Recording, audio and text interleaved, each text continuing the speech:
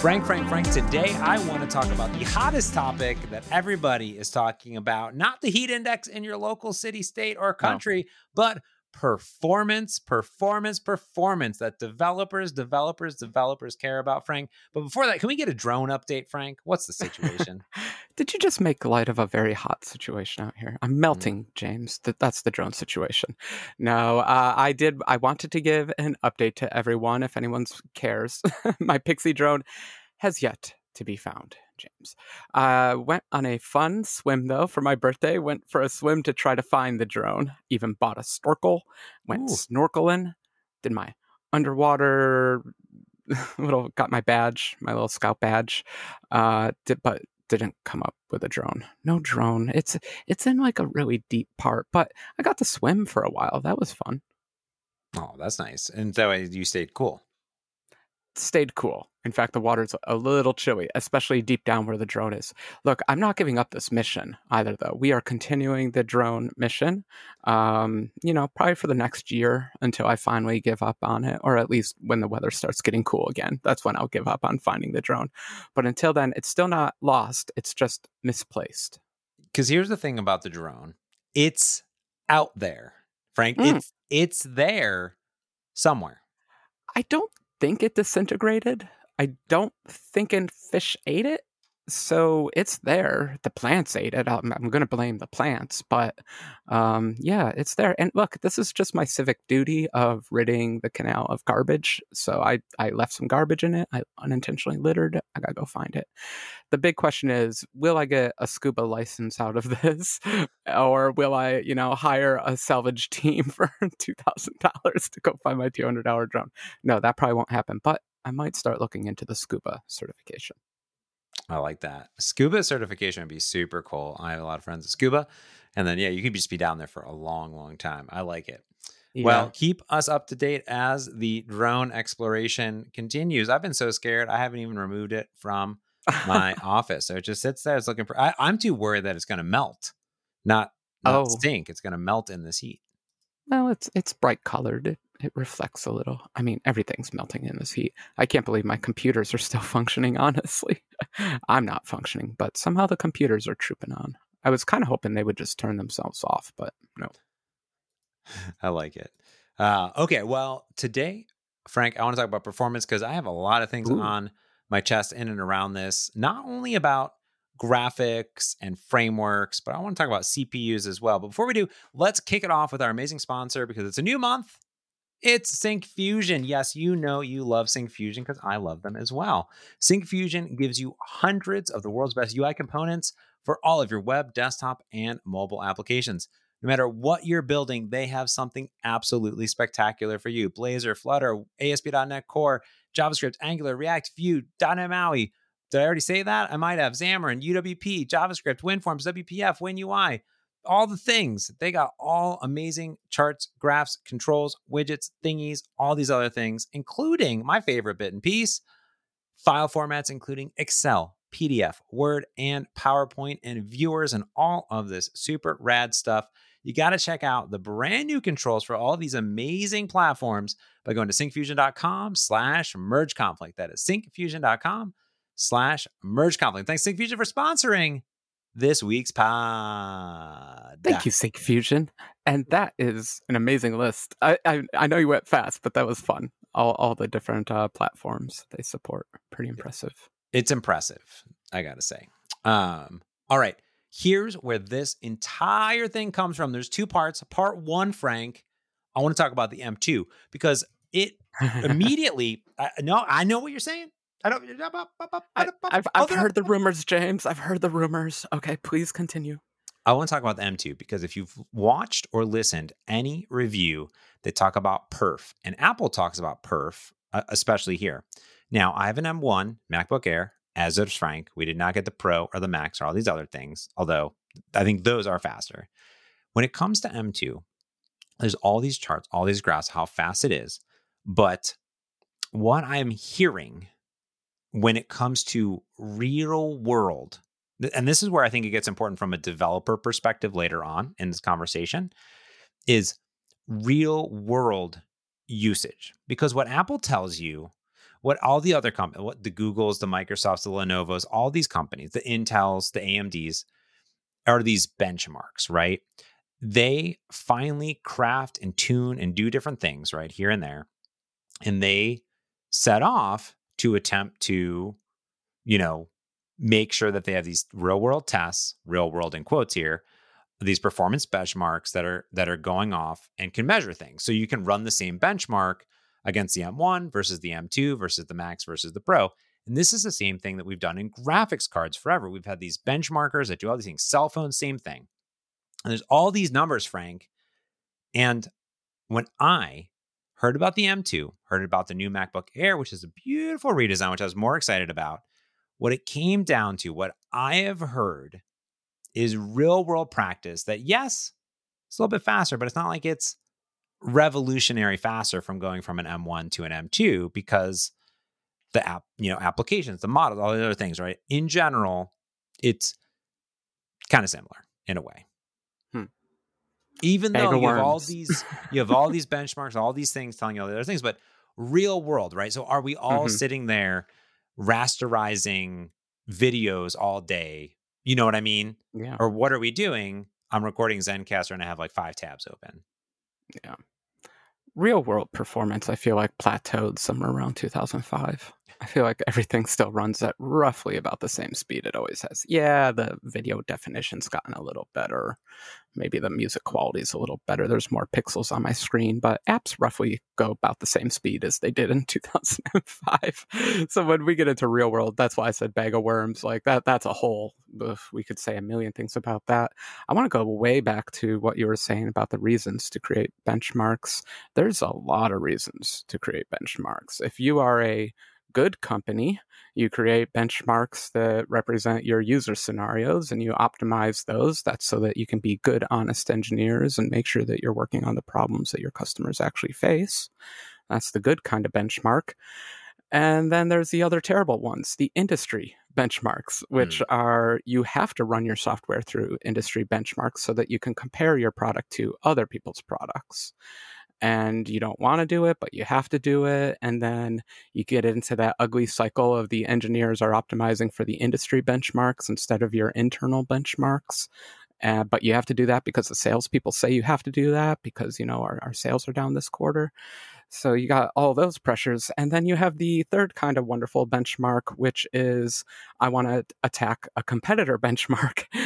And this is oh, look, my platform's really good at this one thing. I'm going to invent a new benchmark and I'm going to show how all these other things, these different products, different skateboards, different pieces of software, see how all they compare against this benchmark that really only privileges me.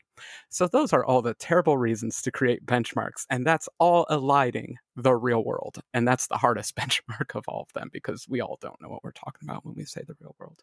Yeah, coming from a developer perspective, one of my favorite benchmarks would be like benchmark.net. So benchmark.net.org. Tool. The tool. Yeah. So it's a .NET library for benchmarking, and this is actually adopted by the Runtime and about 7,000 .NET projects. and this is good because what you're attempting to do is benchmark your own library. So Frank puts out SQL-NET. He's doing all this code. What he would do is he could create a benchmark, run the benchmark, and say, with different versions of .NET, but also as he's upgrading, SQLite-NET, what is the ratio? What is the performance, the mean, the ups and downs based on as he's adding new features or making changes here and there, right? Because there's also performance. He could have the same code. The performance implications might be different on .NET 5 versus .NET 6 versus .NET 7 because all of those have different improvements and he could tweak and tune and do these things. So if Frank's just trying to finally optimize and tune his library, he may decide to go with a testing or a benchmarking library such as this, just so he makes sure that he's writing tight performant code. Have you ever done this in your in your libraries or even your application? I guess you could do this too. Literally everything I benchmark. I am a performance freak. There's nothing I hate more in the world than losing performance to something a little bit dumb. So I often do benchmarks just as sanity checks, like is things going as fast as I think it should be. For some things, it's really important. I'll have unit tests that fail if they run for more than 2 seconds, things like that, because I have timed criteria. Other ones are a little bit looser. Like in SQLite, I have basically it's not a unit test, but I'm using a unit test framework, and then I'm running a benchmark inside the unit test framework, and I'm just bashing on the API in a nasty way from multiple threads and making sure that it survives and making sure that it completes in a reasonable amount of time. So benchmarking is everywhere, and tools like benchmark.net are super cool for micro benchmarking, we always call it, where like the function you're trying to measure is so small and so fast already that it's really hard to measure. If you have something that's slow, it's really easy to measure. You do a date time in the beginning, you do a date time at the end, and you subtract the two. Hello, you have a benchmark. But if that time gets really fast, then you want to use a tool like benchmark.net. But this all goes along with profiling your code and all that kind of stuff. So it's like you create a benchmark, you say this thing should be able to run within 2 seconds, and then if it doesn't, then you get your profiler out and you start fixing it. James, I could make a whole living just doing that instead of developing new apps and adding features, because that's just, I think, like a fun kind of addictive part of the job. Try to avoid sometimes. Yeah, I agree with that. I think that I've failed in all aspects to benchmark anything only because while I'm a library developer, I don't have libraries that necessarily. Oh, let me interrupt, Okay. because like what you're going to say is if it's fast enough, it's fast enough. Like you only benchmark something when you notice it's not fast enough. So you were about to say something about your libraries and how they interact with the operating system or something, but I want to override you and just say Oh, what you're saying is they're fast enough. They're fine. I don't need to benchmark them because you click the button and the thing happens, or it's doing a network call and you're really just waiting on the network or something like that. yeah. Yeah, that makes sense. Yeah. And true. It's like if I was, and it's almost hard to benchmark because I'm calling those APIs, right? So I'm calling the App Store APIs to do different things Mm-hmm. like that. Can I tell you a cool new benchmarker out? Yeah. This is for, I'm going to get my machine learning into this episode. I'm really excited. New feature in iOS 16 and Xcode, whatever we're up to. You can take a Core ML model, and something that was always kind of hard about Core ML models, you really never understood how fast it was going to be on the device. It was really hard to translate from whatever GPU you train that model on to like, is this thing going to be at all fast on the device? And Apple's added a really cool feature where you can just open a Core ML model in Xcode and click a button, and it just runs the model on the device or whatever's connected to your computer and gives you a performance report back. Now, it's not a benchmark because you're not trying to hit a very specific time, or maybe you are, but it's not automated, but at least it's giving you that report. I guess it's more of a profiler now that I'm talking myself in circles. But at least you get that time of execution that is what you really want to know. Is this model going to run in 1 second, a half a second, or a quarter of a second? And it'll even tell you which parts of the network ran on CPU, GPU, or the Apple Neural Engine. Oh, that's So cool. it's really nice, because before that was just a black box. But now Apple's finally given us a way to benchmark it, profile it, and see into the details. Really going to help with app development. Yeah, that's really cool. I like that there's, you're kind of making a good point here. There's different benchmarks for different applications, right? If you are a graphics card, the benchmarks and what you care about are probably different than the benchmarks of your library versus the benchmarks of what you're talking about for machine learning versus the benchmarks for a game engine, for example, Yeah. right? And drawing to canvas or doing other things like that. And of course, even different if you're a UI framework, right? At the same time. So I brought that around, Frank, till I did it. Um, I think those are all different important aspects. The the real world part of any of those things are also different based on the use case. Okay, because in the scenario of the machine learning one, there is a real world implication based on those benchmarks, which is that you can process more things faster, which then saves you more money. I think that that's correct, right? Or makes it possible at all. If you're trying to do like a video app and it takes 5 seconds for every frame, is that video anymore? You got to benchmark and get it down in speed until it's somewhat real time. Yeah, I like that. That's a great point. And then if you're like a runtime or a library, your users are going to be using this. You want to make sure that their apps or computation is fast. Now, if you're a graphics card, then you care about, there's a whole bunch of different applications that are important, including running and rasterizing different things for games. So you as a consumer, you care about those graphic specs because you want to shove it into your machine. You want your games to look prettier and run more and faster. Frames per second is really what you want to get down to at that point, is highest graphics levels, best, FPS as possible. And you have some apps that have to do it in multiple regions. Let me bring up iCircuit. iCircuit is a simulator and it's a renderer. They're kind of two different things. They share data, obviously. But the simulator has to run at something like 40,000 frames per second. So there is a whole style of a programming that I adopt because that code needs to run faster. 100,000 frames per second. That code needs to run fast. The renderer, the thing that's actually drawing, that also needs to be fast, but relative to the other one, it needs to be 60 frames per second or 120 frames per second, or on some of these devices even higher. But even that's hard to achieve, but you can get these mixed worlds. Like games in general are only trying to hit that 60 frames per second, but then, you might be doing some stock trading, some high frequency stock trading, and that needs to be run fast. You might be doing simulations, might be doing neural networks. So even within one app, you have these different time domains. This part should be this fast, that part should be that fast. And then also within iCircuit, you have the third time domain, which is the user interface, the buttons and the text boxes. And those things run at, whatever they run at, whatever the operating system can, whatever's left. Well, and that's the most important part that I think about when I think about performance, because the types of apps that I build, numbers on a screen, they update like every half a second, every second. So my frames per second are like 0.5. That's what I'm going for, Frank, is like a single frame per second. So now there's a lot of logic that's being crunched to make sure that I'm able to execute my code to make sure that the UI can be updated in that amount of time. Now, that's not to say I have other apps where like you're scrolling and you're pulling in, you're rendering things, and the framework needs to be fast as well. But to your point, even inside of a game or iCircuit or even my cycling applications,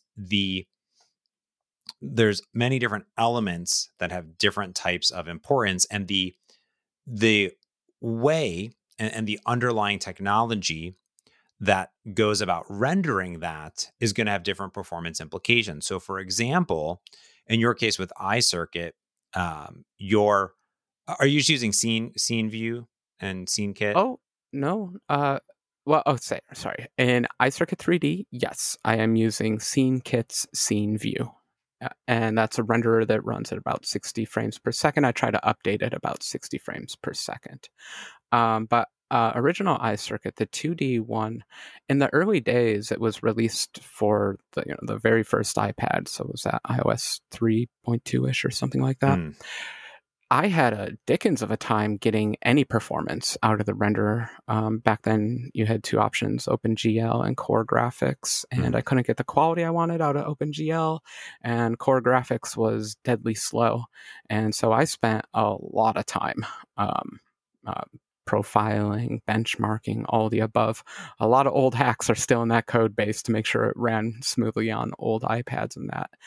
These days, now that we're putting M1 processors into iPads, it's good enough that I can make a 3D version of the app. But I have to say, at least for the first few years, the rendering engine was a really hard struggle in the app. These days, the mobile hardware is so good. You can get away with a lot of bad code. Well, and the renderers under the hood and the frameworks in which you're building have also improved too. So you have to then think to yourself, well, how many objects do I need on my screen? How fast do I need it to refresh?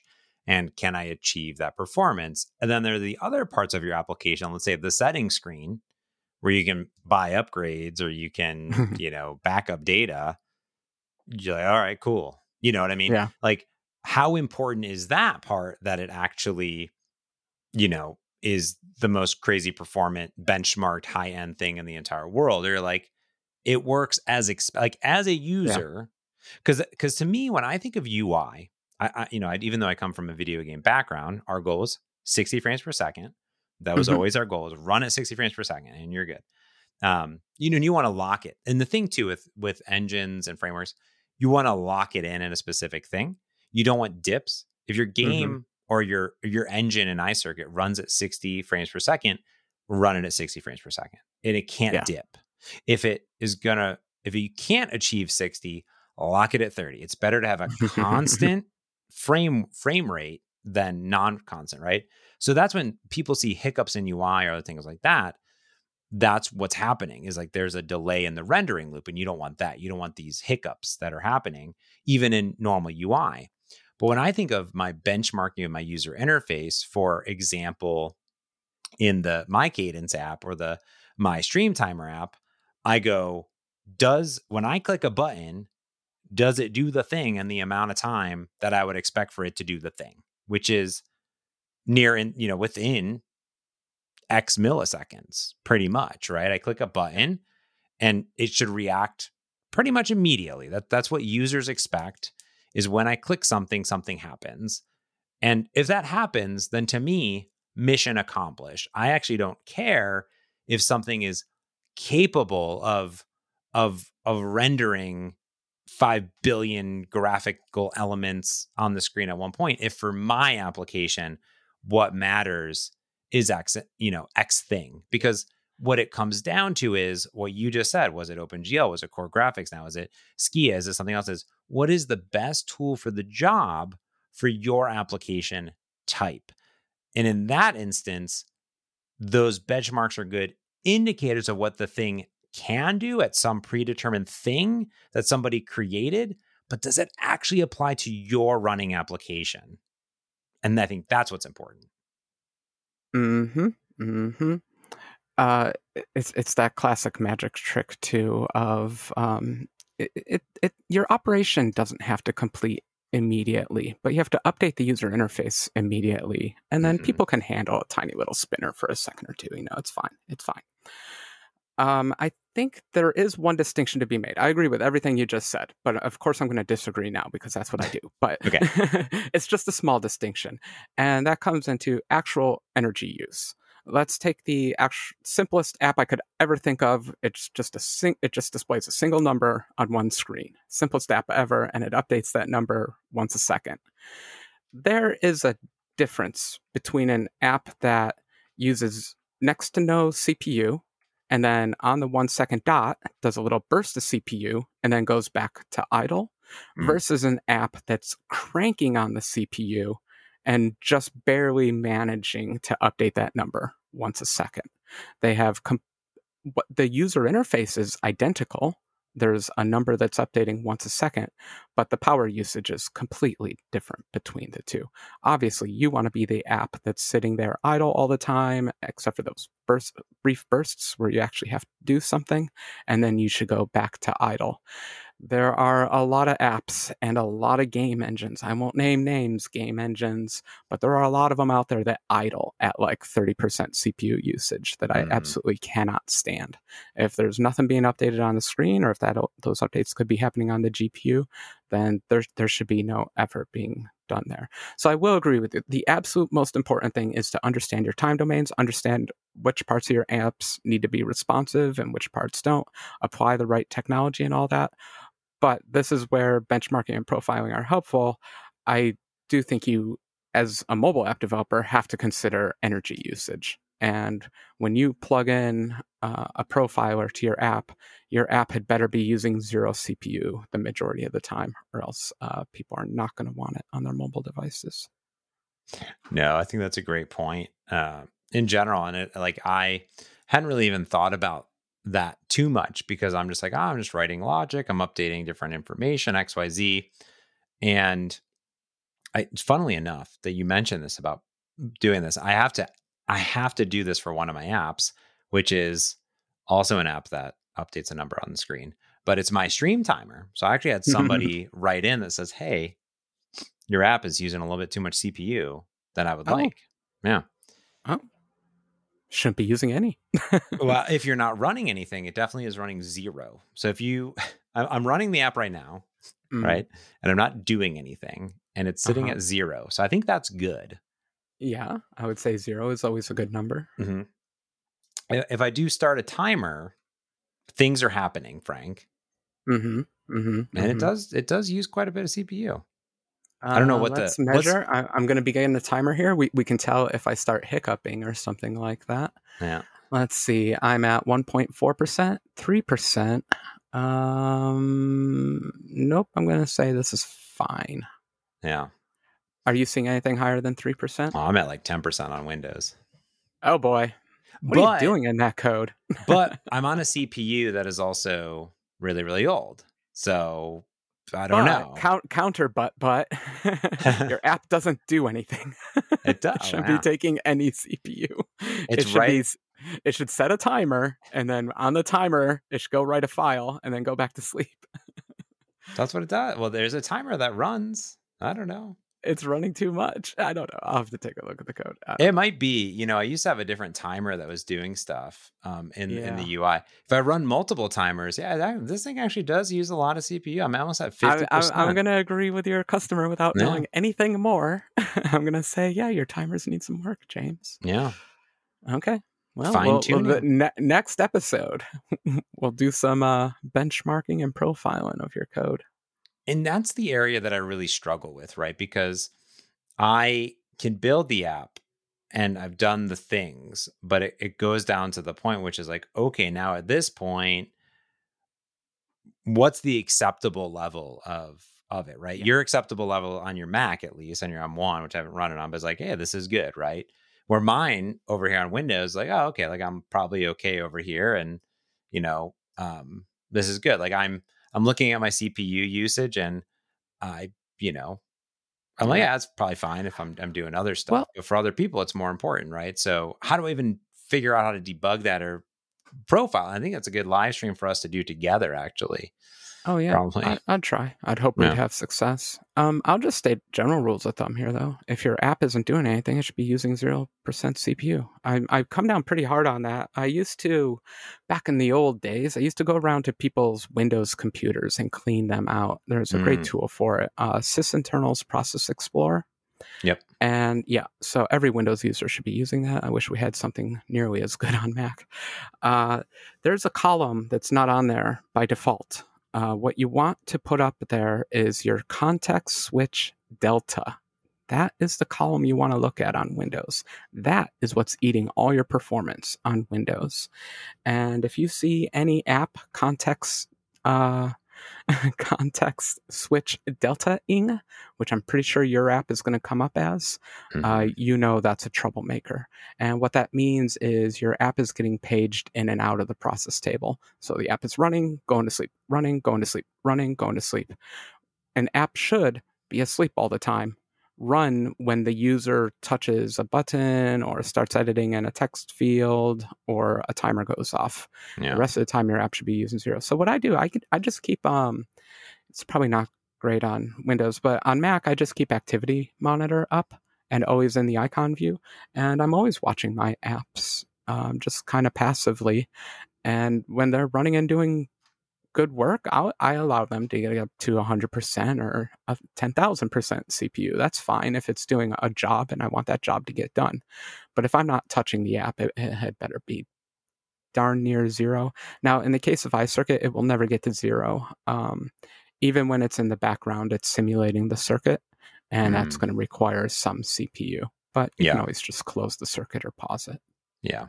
It makes sense. It's like for me, I'm definitely doing a bunch of stuff and then writing to disk. So it's never going to be 100% zero, but it should kind of spike to zero pretty frequently Yeah, it because should average to 0 for you. zero. Yeah, it should. It's not doing that much. I'm curious. Yeah, I You're think on this a is good. sorry, you're on a 1-second drum beat, right? So your CPU should just be that a 1-second spike, or sorry, Yeah. an an interval, an infinitely small spike at a 1-second interval. Yeah, I think we're at not that. So I think that's the question. I'm also very fascinated to go back in time and figure out, hey, did I ever again, if I was benchmarking, getting back to this performance stuff, if I benchmark it, then what happens if did I increase or did I decrease, right? Because Yeah. back in the day, my application was very, very simple. And what has happened, by the way, when I think about these real world things, is I've added a lot of more complexity to this timer. I've added a lot of different switches. I know it sounds silly, but I've added like these switches and this thing and this other thing, and bookmarking and all this other stuff and Yeah. calling these calls. And that happens like all the time. So the real question becomes, did I introduce something that is, spinning threads basically, and that's the real question at the end of the day. I'm fascinated, Frank. I am. Yeah, and it's tricky. So we're this far in, but I should probably define my terms a little better. Mm-hmm. Benchmarking, I feel like, is when you measure the overall performance of one activity. Profiling is when you measure the subcomponents of that activity and see how long those are taking so that you can take action and fix things. And they have to go hand in hand, because the worst kind of performance work to do is when you do a whole bunch of work and then it's not actually any faster. Or you do a whole bunch of work and you forgot to measure it before you did that work and you can't tell if it's any faster. So you always do want to have some kind of benchmark around. And I would keep them, even if you don't run them all the time, even if you don't run them in CI, I would create a directory called benchmarks. And if you needed the benchmark once, you're probably going to need it again, or you're going to want that project around just to remind yourself of how to write benchmarks and things like that. So I do recommend getting those in there and measuring, especially if you're about to start any major performance work. You need those measurements. Otherwise, you're just fooling yourself. I love it. I love it. Well, funnily enough, Frank and I had a completely different topic for today to talk about. Maybe we'll do a performance V2 because I do want to get into some of the crazy stuff. But I will say I do want. I like how this went into a real world example of like things that I need to do. So what I want to do is I want to come back, maybe not next week, but maybe the week after, whenever it is, and do sort of an update on this. But maybe next week we will also talk about some framework performance stuff. Our good friend Jonathan Peppers just put out a performance thing. That's where we got in this thing. But I feel like that's a whole another episode, Frank. Somehow we're 32 minutes in. Yeah, I don't think we could do it justice, but just to leave it dangling out there. So Jonathan Peppers wrote up the same app in a whole bunch of platforms as a benchmark. So we can measure roughly the same app on a whole bunch of different platforms and learn some lessons and all that kind of stuff. So I'd almost consider he's trying to introduce, or people have begun to introduce, a new industrial benchmark. And I can't wait to see how it progresses out of the community. Yeah. So if y'all are interested in that, let us know. Go to mergeconflict.fm, hit that contact button, reach out to us on Twitter. Maybe we'll have Peppers on as a guest. We don't have guests on often, but I feel like this one we might. He would be fun. I think so. Let's do it. I'll reach out to him. All right, folks, that's going to do it for this week's podcast. If you have tips, tricks, recommendations, let us know. We would love that. Reach out to us at Twitter, at James Montemagno, at Proclarum, at MergeConflict.fm. But that's going to do it for this week. Of course, we do have a Patreon bonus subscriber episodes that we put out every single week. We did video format this week. I had terrible audio because I was on my webcam microphone instead of my normal microphone. I blame Frank. Forgot to tell me, but I fixed it, so it won't be an issue. But if you're interested in supporting the show further, besides just listening, that's enough support for us. If you want to go further on it, let us know. Become a Patreon subscriber as low as $2 a month. Helps the show, helps us pay our fees, and keeps us going. Keeps it so Frank can sleep at night with his built-in tiny little air conditioning unit that it's a fan. That's what I'm saying. It's a fan. It's a Wii AC. A Wii AC to keep him cool in these hot months. Go to mergeconflict.fm. There's a Patreon button. You can go over there. There's a whole bunch of cool stuff there. But that's going to do it for this week. So until next time, I'm James Montemagno. And I'm Frank Krueger. Thanks for listening. Peace.